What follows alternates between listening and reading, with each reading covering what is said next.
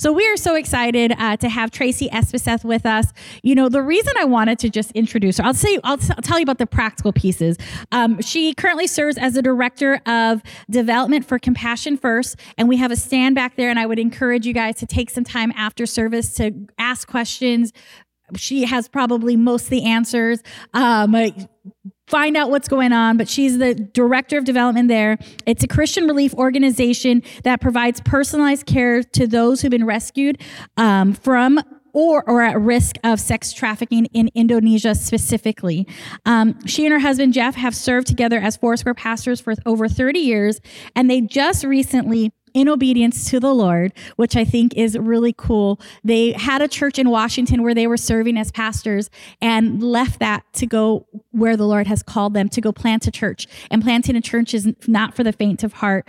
And I always think when you're leaving something that you have that is for sure, and then to take that and say, hey, we're going to move to a completely different location and do the unsure thing, but do it in obedience to the Lord is just a huge, huge thing. And so I know that Traci has 2 children, one son-in-law and one grandson who is absolutely adorable. But the thing is, we've known Traci and her husband, Jeff, for quite some time. And what I mean, these are the things that she does. But what I know to be true about Traci is she is the love of Jesus in a human form. If you could get it. I don't know if that's heresy to say, but it's when you know Traci, you know the love of Jesus. There is a tenderness and a gentleness and a kindness.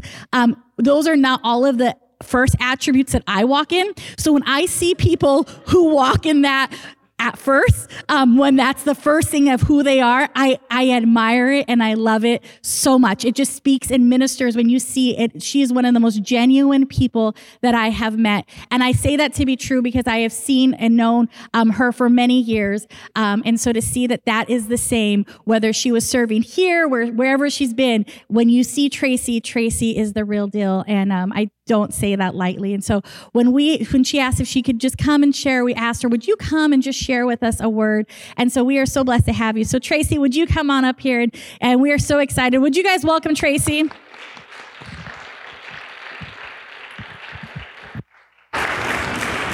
Thank you. Yeah. We're going to move out of your way. Thanks, Jay. Thank you.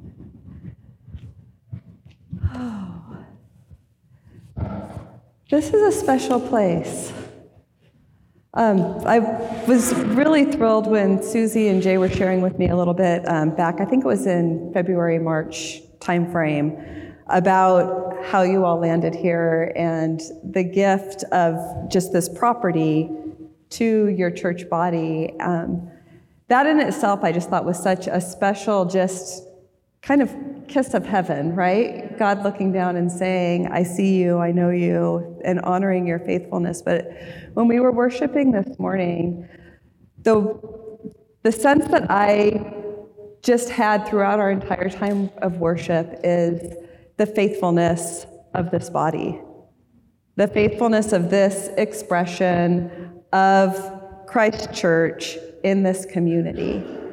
And Jay and Susie, your day-to-day, every day, showing up, being faithful to what and who God has called you to be, and to saying yes to opportunities, and walking through the doors that He's opening, and having patience to not walk through the doors that He's not opening, is a testament to the way that you're tuned in and committed to the Holy Spirit and to the Lord. And so thank you. Thank you for serving and loving your community so well.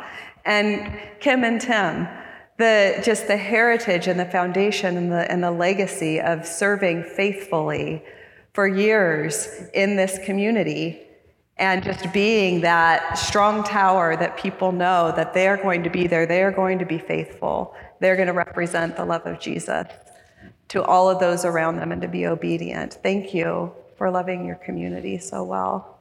And it really is an honor for me to be able to be here with you this morning. One of my favorite things that I get to do is be in the local church with people, to be able to see different expressions of Christ Church around the country, and to be able to come alongside and see how pastors are serving and loving their community, and how faithfully people are coming together to love their community well, and to be that shining light, that city on a hill to people who desperately need Jesus. And I think this just location of your property here is so cool in the middle of a neighborhood. To be able to be situated here just around homes where people live and do their day-to-day life, and to be able to show up and be here, and just to be able to say, yes, we're a part of this community. We see you, we know you, we love you, you're invited in, we want you to be a part of our lives. What an amazing gift. So this is a huge blessing to me to be here with you this morning. Thank you. I wanted to start by sharing just a little bit about who Compassion First is and why we do what we do. I think as Christians, of course, we all know it's really important what we do. You know, we're called faith without works is dead. And our actions are important. The things that we do and the actions that we take really matter. But what matters even more is the way that we do them and the why that we do them. You know, we see in Samuel where, you know, God speaks and says, man looks at the outward appearance, but I look at the heart. And what really drew me to Compassion First in the beginning was the heart of God expressed through it, and the why behind what we do that speaks to the nature of God and his love for his people.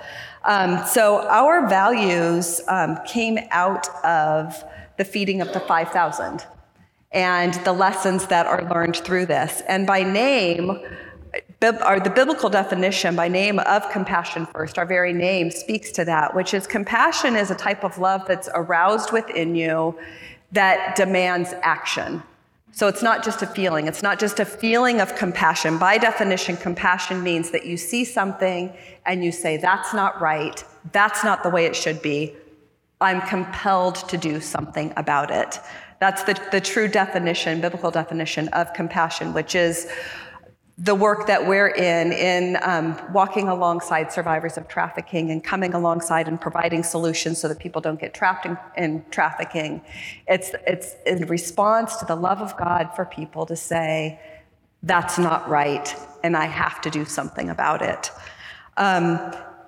It stems, like I said, from the feeding of the 5,000, which is where we draw our values from. And I apologize. I was at a conference this week at a church in Kenosha, and I left my Bible in the back of a pew.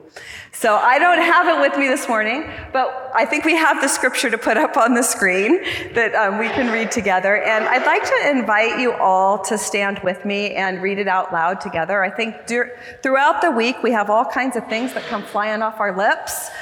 Some of them thoughtful, some of them not so thoughtful. And I just love the practice of being intentional about coming together and saying, we are going to speak the words of life together into this space. So will you join me in just reading this together? After this, Jesus crossed over to the far side of the Sea of Galilee, also known as the Sea of Tiberias. A huge crowd kept following him wherever he went because they saw his miraculous signs, and he healed the sick. Then Jesus climbed a hill and sat down with his disciples around him. It was nearly time for the Jewish Passover celebration. Jesus soon saw a huge crowd of people coming to look for him. Turning to Philip, he asked, "Where can we buy bread to feed all these people?" He was testing Philip, for he already knew what he was going to do. Philip replied, "Even if we worked for months, we wouldn't have enough money to feed them." Then Andrew, Simon Peter's brother, spoke up. "There's a young boy here with 5 barley loaves and 2 fish, but what good is that with this huge crowd?" "Tell everyone to sit down," Jesus said. So they all sat down on the grassy slopes. The men alone numbered about 5,000. Then Jesus took the loaves, gave thanks to God, and distributed them to the people. Afterward, he did the same with the fish, and they all ate as much as they wanted. After everyone was full, Jesus told the disciples, "Now go gather the leftovers so that nothing is wasted." So they picked up the pieces and filled the 12 baskets with scraps left by the people who had eaten them for the 5 barley loaves. Thank you. You can be seated.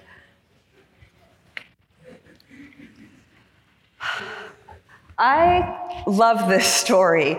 Number one, just because it makes me laugh a little bit. You look and you see, okay, so Jesus asks Philip, well, what are you going to do? He already knew the answer. He was just testing Philip. You see so much of the humanity of the day-to-day interactions that we have and the opportunities for us to be able to say yes and respond to Jesus. Within our ethos and our world in Compassion First in our team, we talk about it in terms of everyday living, which is our faith, right? It's every day we're living out the mundaneness of love. We're living out the mundaneness of our faith and our actions. And there's these peak moments where you see these miracles, but so much of what we're doing in our day-to-day life is showing up, being faithful, saying yes. And Jesus is like, hey, come along with me. And we get the opportunity to walk in that. So the first lesson, the first value that we draw from this scripture is this: it's compassion first. So in Matthew and Mark, Jesus, the words that are used, it says Jesus was moved by compassion for the people. He saw they were vulnerable. He saw they were hungry. He saw a need, and he was moved to action by the suffering of the people that were there. Mark 6 says he has compassion on them because they were like sheep without a shepherd.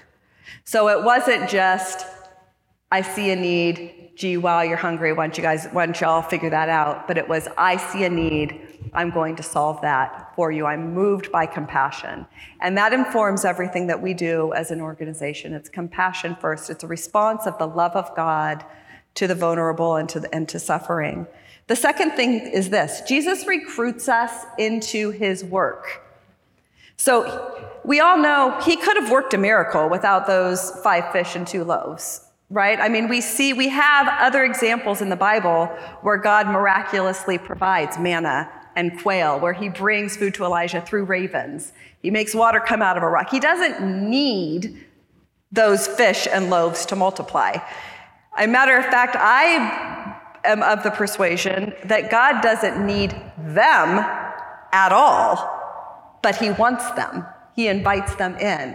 And he says, here's an opportunity. Do you want to come be a part of this with me? Do you want to be an expression of my power and love to these people?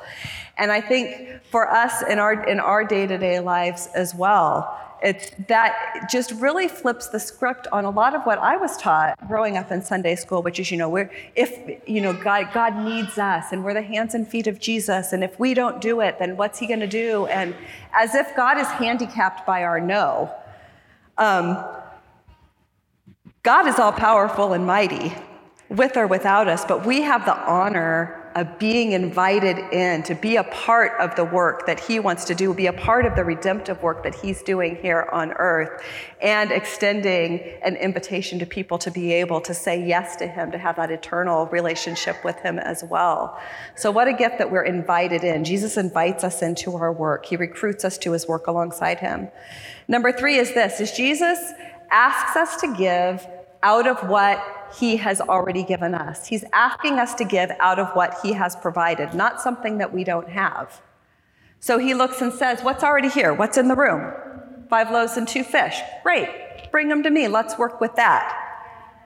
What we already have. He's not calling us to do something. He has already equipped us. He's already prepared us. He's paved the way, and he's just looking for us to say, yes, here are the gifts you've given me. Will you use them for your glory? So Jesus asks us to give out of the gifts that he has already given us. Now, the 4th thing is this: blessing follows order. So you see, Jesus says, divide them up and tell them all to sit down. Divide them up into groups. He established a distribution system. He created order. And through that, they were able to distribute. Everybody was able to be fed. You didn't see a mass riot or chaos or, things like that going on. He created a distribution center and then a distribution system, and then blessing followed that order. And then the 5th thing is this, is that we're called to Jesus' standard of stewardship. All of the things that we touch, that we have opportunity to be a part of, all of the gifts that we've been given, just as Pastor Jay was saying earlier, we are responsible to steward those because those are gifts from God. They're heavenly resources. It's the sacred in our everyday secular life. And Jesus says to them, okay, now, everybody's been fed, everybody's satisfied. Now you go out, pick up all the leftovers.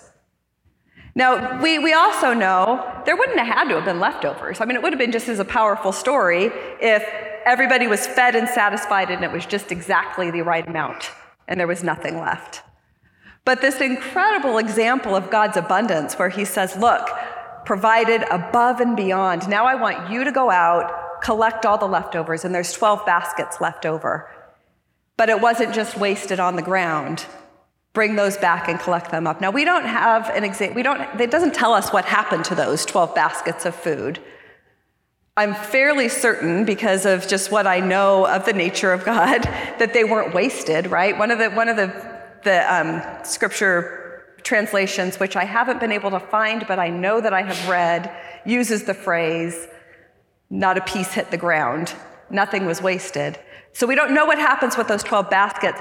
I like to imagine one of those 12 baskets went home with the little boy who gave his fish and loaves and was like, oh my goodness, Mom, you're not gonna believe what happened to my lunch. But no matter where they went, they're a testimony of God's faithfulness, of God's provision. And it was through the obedience of them saying, you know what, we're gonna come back and we are gonna steward those resources well to the best of our ability.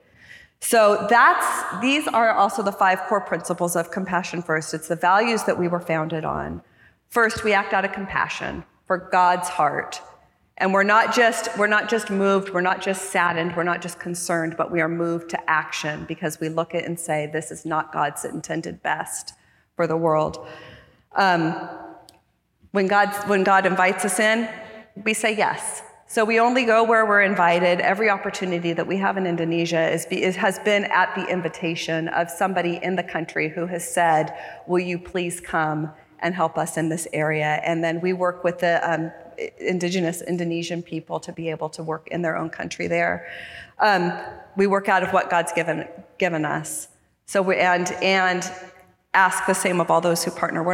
We are not looking to say, God's short on money, we need you, we need to, manipulate, or we need to connive, or we're just saying, hey, you know what, God's already given all of us something. What has he given me that I can use to further his kingdom? Blessing follows order. Everything needs to be done decently and in order. And then again, just being a good steward of everything that God has given us. So, I can stand here today and say, these have been our guiding principles. As I have lived and worked with Compassion First and really tried to implement these things into my own life, it is also with a recognition that there are situations represented in this room that seem insurmountable and intractable, that would seem as impossible as 5,000 men plus the women and children and whatever number that adds up to, standing there and having 5 loaves and 2 fishes. It looks impossible.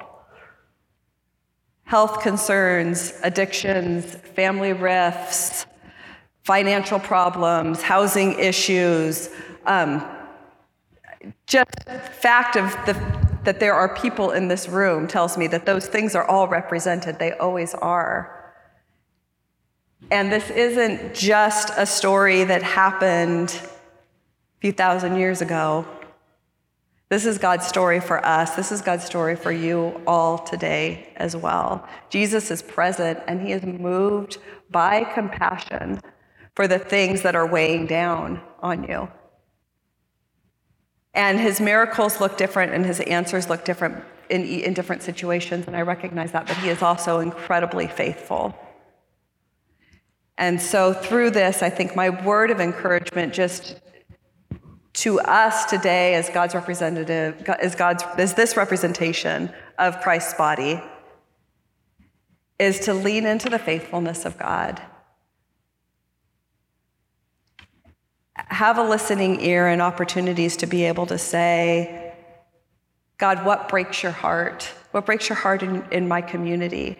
What breaks your heart in my personal relationships? What breaks your heart in my workplace? And how are you calling me to respond? What have you given me that I can use to be able to be a blessing to others? And will you please take that and multiply it in a miraculous way to be able to be a gift of your healing and power and sustenance? And Father, help me to be a good steward of all of those opportunities. And for where those places are represented in your own life this morning, I encourage you as a church body to be looking out amongst each other and saying, what can I do for the person on my left or my right?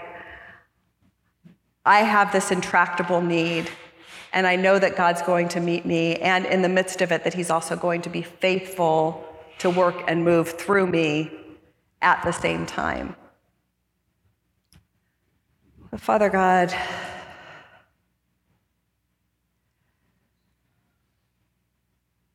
thank you. Thank you for your love and your grace and your mercy. Thank you that you meet us where we are at. Thank you that as you're created, as you're chosen, Father, is the very representation of the image of God here on earth. Lord, that you know us, that you love us, and that you care deeply.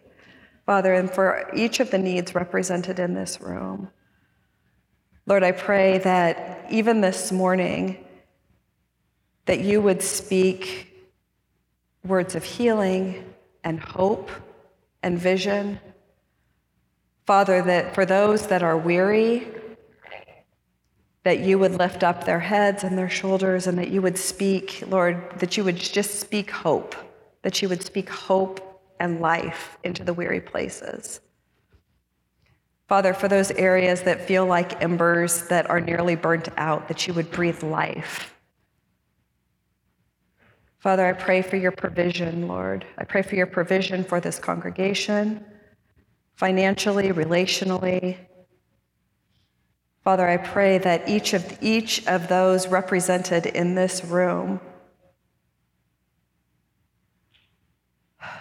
would be filled to overflowing in such a way that this community would not be able to help but notice the work that you're doing. Father, I pray for healing. Father, and we contend for the miraculous in and through Chapel Valley, in and through the lives of her pastors, in and through the lives of her elders and council members and Sunday school workers and worship team members and people who find themselves walking through the doors for the first time. Father, we contend for the miraculous. Thank you, Jesus. So a little bit about Compassion First. To talk to you a little bit first about where we work. So you can go to the map there first.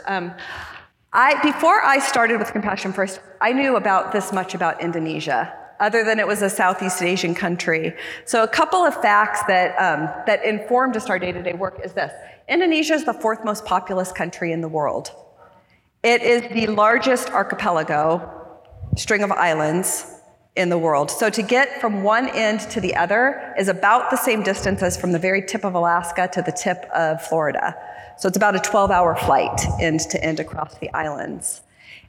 17,000 islands, about 6,000 of them are inhabited. So it's an incredibly complex place to work, which also, I think looking at that, you can understand why it would be so vulnerable to the issue of exploitation and trafficking. It's very easy for people with malintent to move people from island to island. And you can go to the next slide there. So we work in 4 different provinces, 4 different areas within Indonesia. We started up in North Sulawesi at the invitation of the GDPI, which is the Foursquare's branch in Indonesia, the GDPI leader, national leader there, to say, hey, would you come in and open an residential aftercare home from girls that are being rescued from trafficking.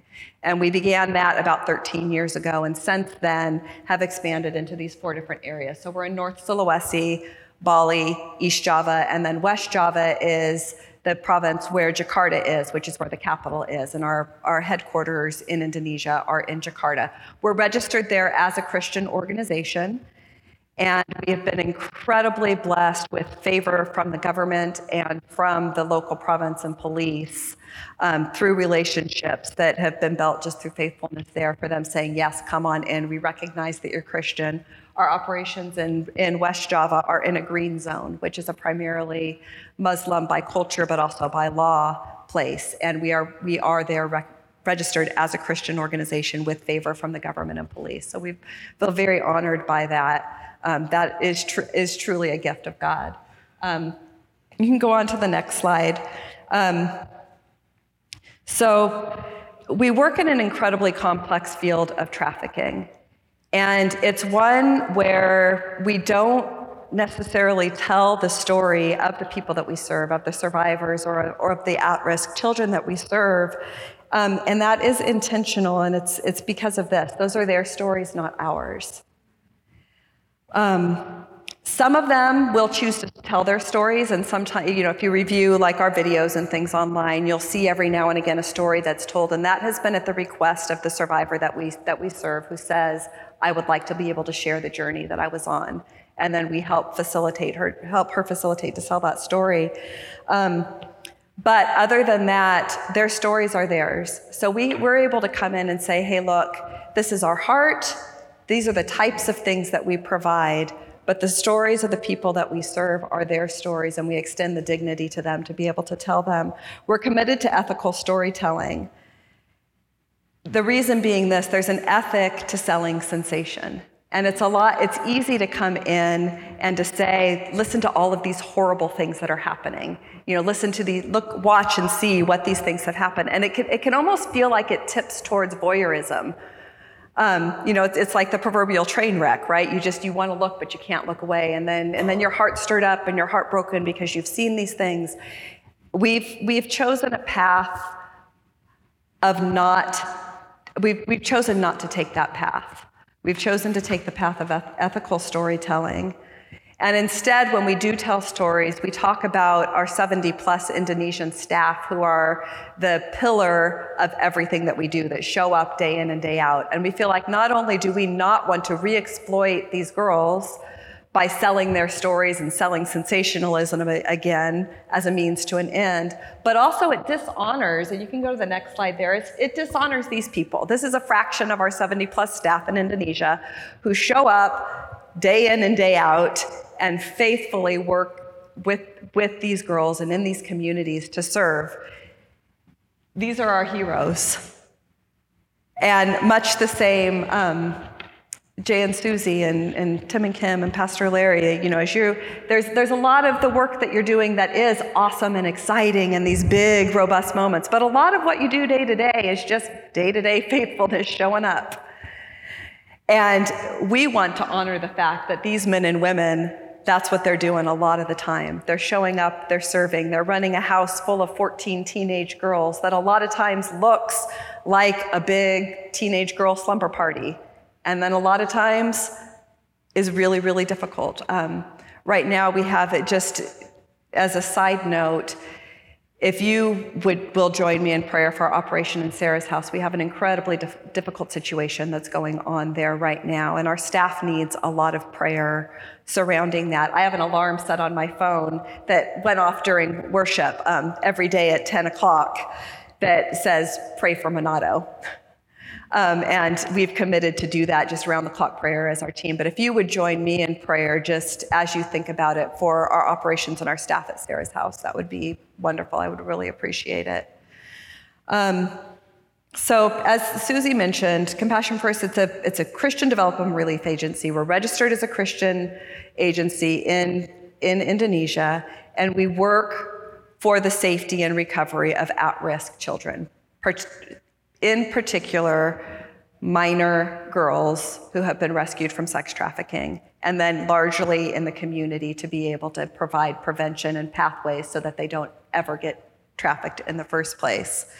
So a good portion of our work, and you can go to the next slide, a good portion of our work goes to residential aftercare. We have a couple of residential aftercare homes. They provide 24-hour, around-the-clock care for girls who have been legally rescued by police from trafficking. So we have an MOU signed with the police department. When they are informed of a rescue that needs to happen, they will call us and say, we're going to make a rescue. We send staff along with them, we contact the girl's family, and then we help case manage and navigate what the next best steps are. If the girl has a safe place to go, then we help get her home, and then we work with the family in her home so that she can be there and thrive and be reunited with her family and have the tools and things she needs to be safe.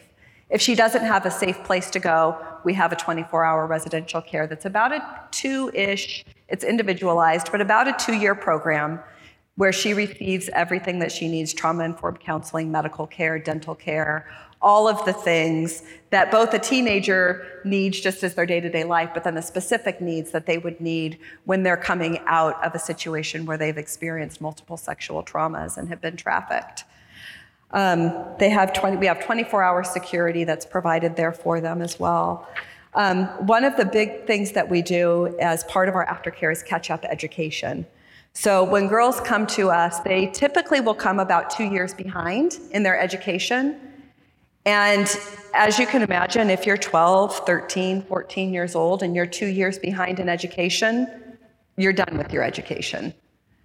And we have made a commitment that that is not the case. So we're actually also a licensed education facility, and we have teachers on site and tutors on site that are able to work with these girls to help them get caught up, with the goal of being, we want to get you mainstreamed back into the education system in a safe way. And that then becoming part of their story to be able to say, I did it, I finished, I have opportunities.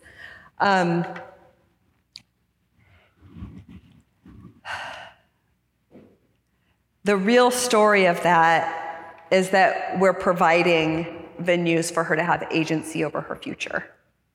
It's not just the education as a means to an end, but it's a venue for her to be able to say, I have agency and I can choose what I want to do in the future.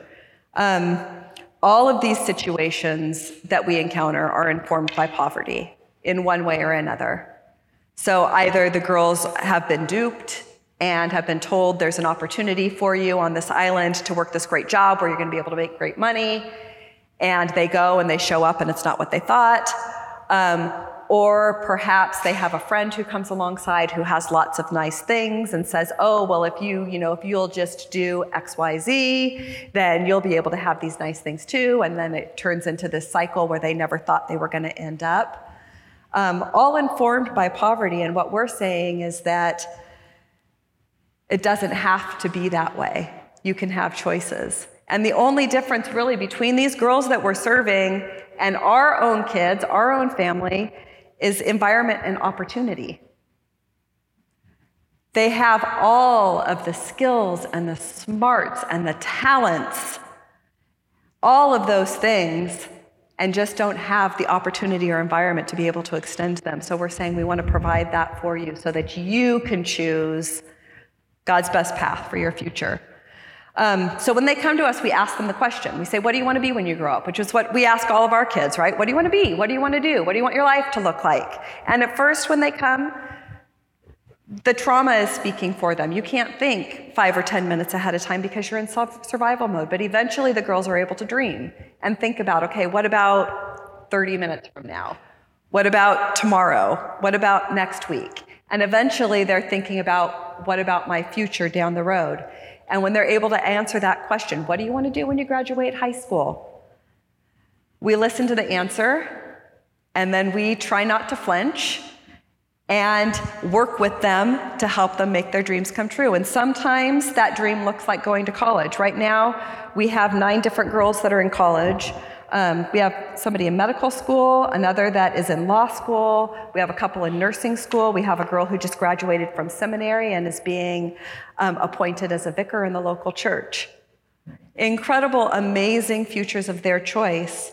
And we also celebrate the girls who come to us and say, you know what, I just want to go home and take care of my grandma.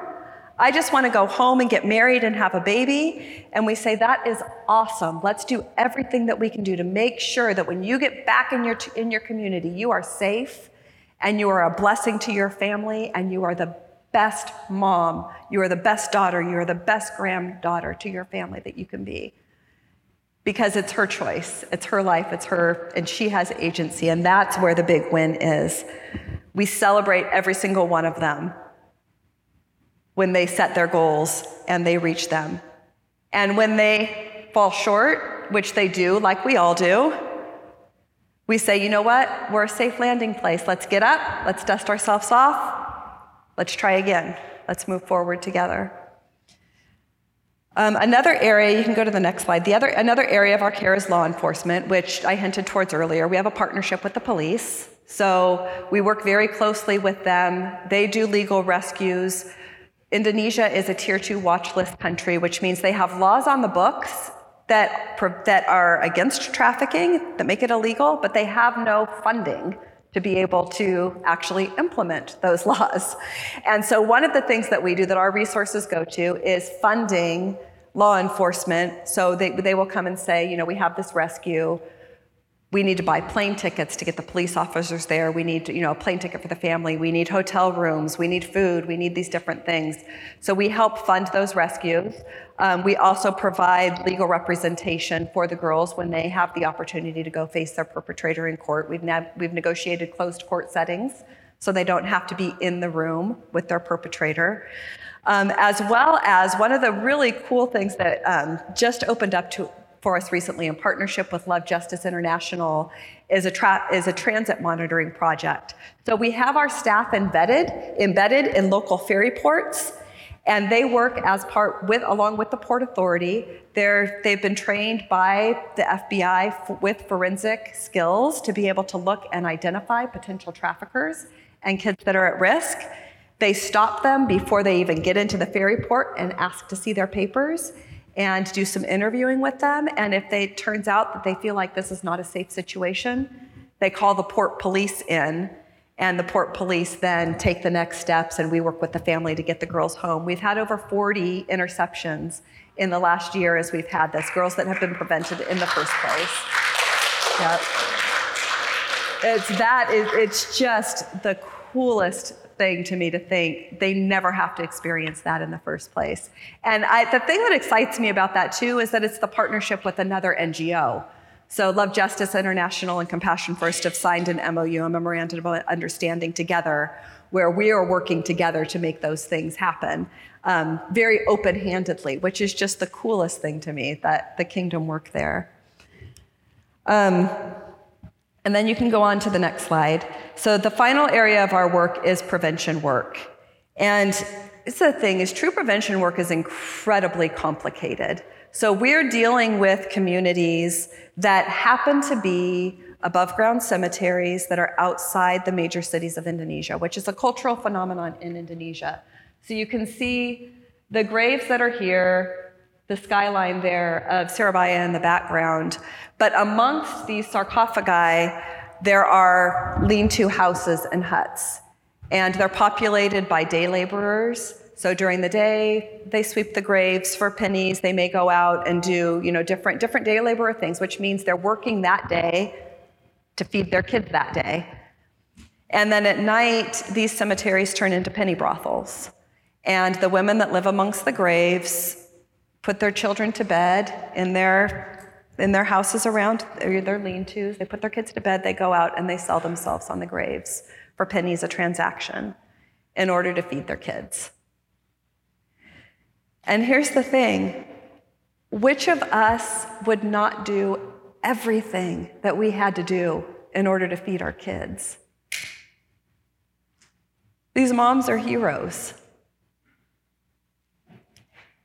And we are so honored that they have said, will you come in and help, not even at the beginning do something for us, but will you come in to help provide opportunity so that our kids have another option, so that our kids have a choice in what they want to do and how they spend their life. And so this generational chain can be broken.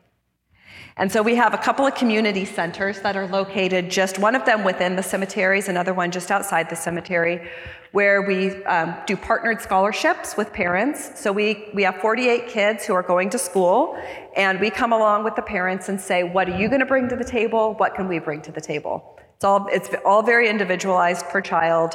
Sometimes the parent says, I have a few dollars that I can contribute for their food and books. Sometimes they have nothing, and they say, but I'll show up for a parenting class, or I'll show up for tutoring once a week. And we have agreement plans with each of the parents of these 48 kids. They're going to school full time.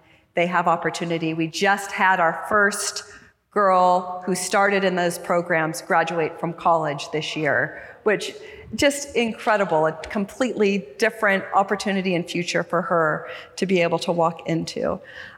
We have, in the community centers, besides the partnered scholarships, we do individual tutoring, so kids from the community can come in, get the help that they need. We do internet safety classes for teenagers. Huge, huge issue, as it is here in the States as well. The rise and the availability of online platforms to put young people at risk is terrifying. And the story after story after story of kids being trapped. You start with one decision, and then you start down this pathway, and then they think, I have no choice, because what if mom and dad find out? Or, my family has been threatened, or I'm already in too far deep, or they're gonna hurt me. So to be able to get in front and to invite these kids and teenagers in and say, look, here's the risk factors, here's the platforms, here's what it's gonna look like. You need to be aware when it happens. So internet safety, we do parenting classes. We had a group of moms come to us recently and say, hey, we wanna learn to read. Will you teach us to read? And so we had 6 moms that said they were interested. We had a teacher come in with some curriculum to be able to start this class. We had 13 moms show up, and they are just tickled beside themselves because they're for the first time learning to read themselves. They can read their name. They're able then to come alongside and help their kids as their kids are in school. So super cool. And again, just another example of we're asking the community, what do you need? How can we help you? And then saying yes to those opportunities. So the cemetery communities for us are the most sacred, privileged places. How many times in scriptures do we see that God cares for the poor, that he comes alongside the poor, that he's with the brokenhearted and the downcast? And the stories that we have heard from these parents and families of the way that Jesus has shown up. Stories from our Muslim friends there who have said, can you please tell me about this Jesus? In my religion, there's no place for my shame. But can you tell me about Jesus? Because there's a place there. And the life and the hope and the people that we are seeing, that we are getting to walk alongside as they discover the true, restorative, redemptive, hopeful power of Jesus for their future.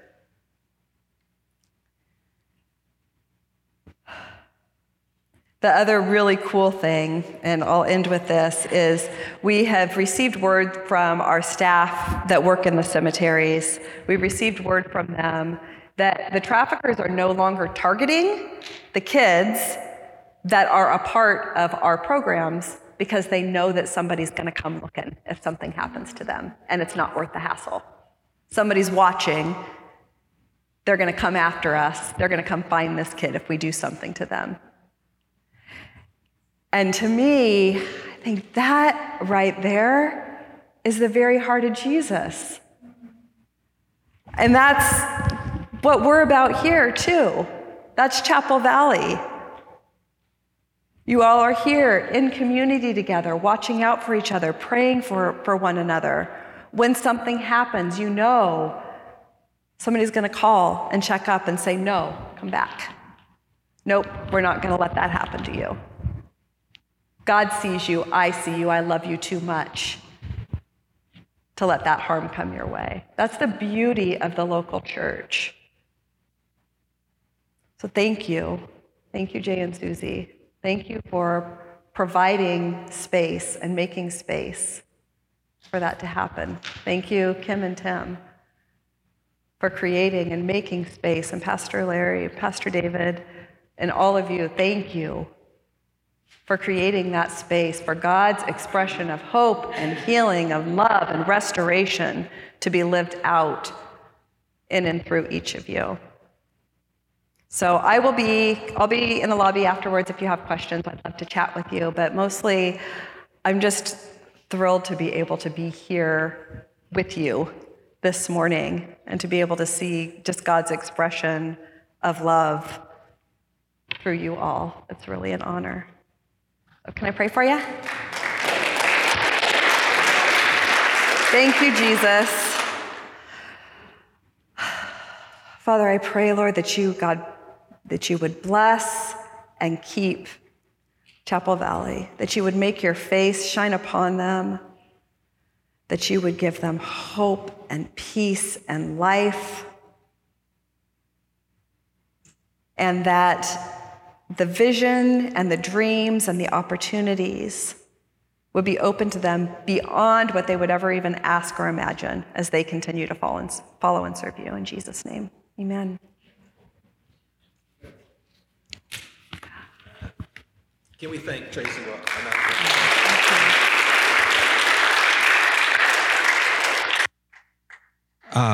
Can we pray for you?